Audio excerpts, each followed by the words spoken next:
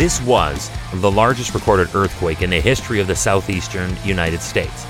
And that is just fine, seeing as how this area historically leads the field in frequency of deadly hurricanes. They don't need earthquakes on top of everything else.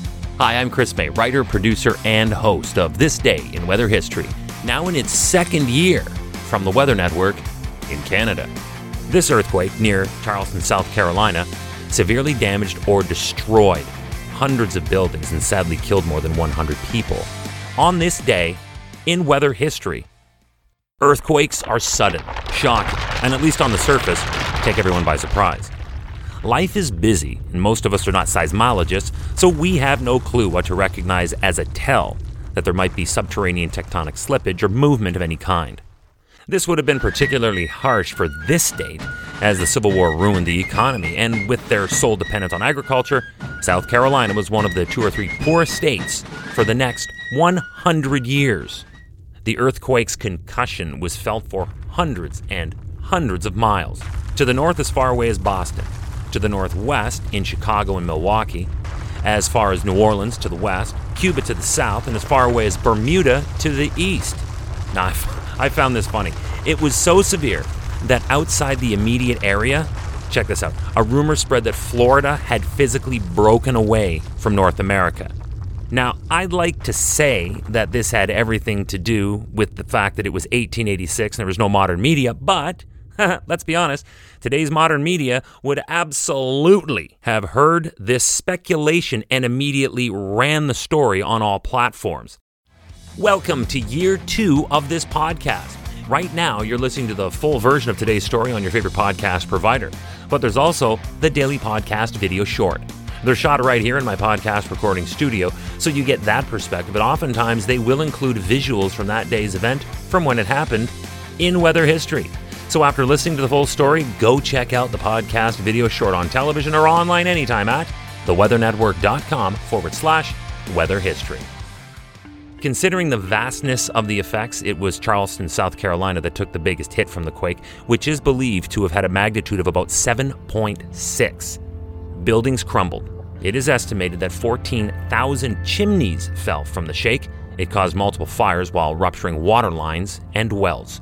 It is estimated that the total damage was in excess of $5.5 million 1886 USD, which translates loosely to about $112 million in today's monetary exchange. Railroad tracks were twisted like pretzels, shooting off in all directions. And this is where things get unique to the topography of this southeast Atlantic coastal region. Acres of land were liquefied. The formation of sand craterlets and the ejection of sand were widespread in the epicentral area. In a few locations, water from the craterlets sprouted like geysers to magnificent heights of 4.5 to 6 meters. Then, fissures that measured up to 1 meter wide stretched a path parallel to the canal and stream banks in the surrounding area. Now, if we wish to go back as far as pre-Diluvian times and beyond, it is a heavily studied and theorized example of an interplate earthquake that is believed to have occurred on faults that formed during the breakup of ancient Pangaea, the one continent from which all landmass on Earth took shape from upon millennia of movement.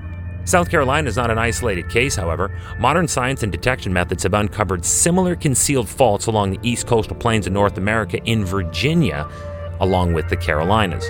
Knowing this today is why interplate research continues, because no one wants a repeat without warning of the 1886 Charleston, South Carolina earthquake that happened on this day in weather history.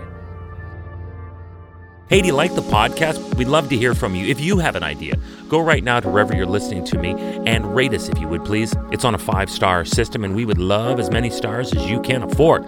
So rate us, but then also review us. This way we can always stay on top of how you'd like to see the show evolve. Then remember to subscribe to this podcast. Click the subscribe or follow button right there on the very same podcast homepage you're listening on. You'll be immediately reminded that the next day is ready to listen to, and you also have access to every episode in the archives. It dates back to June 1st of 2020, so there is a lot that we got to get caught up on this day in weather history. Thank you, August. You have been a wildly exciting and educational month, but we must push on. Tomorrow is September 1st, when Hurricane Dorian demolished the Bahamas and prompted an issued state of emergency in a lot of places, including where we leave you today, the coast of Virginia and the Carolinas. We'll talk about it all tomorrow, September 1st, on This Day in Weather History, with me, your host, Chris May.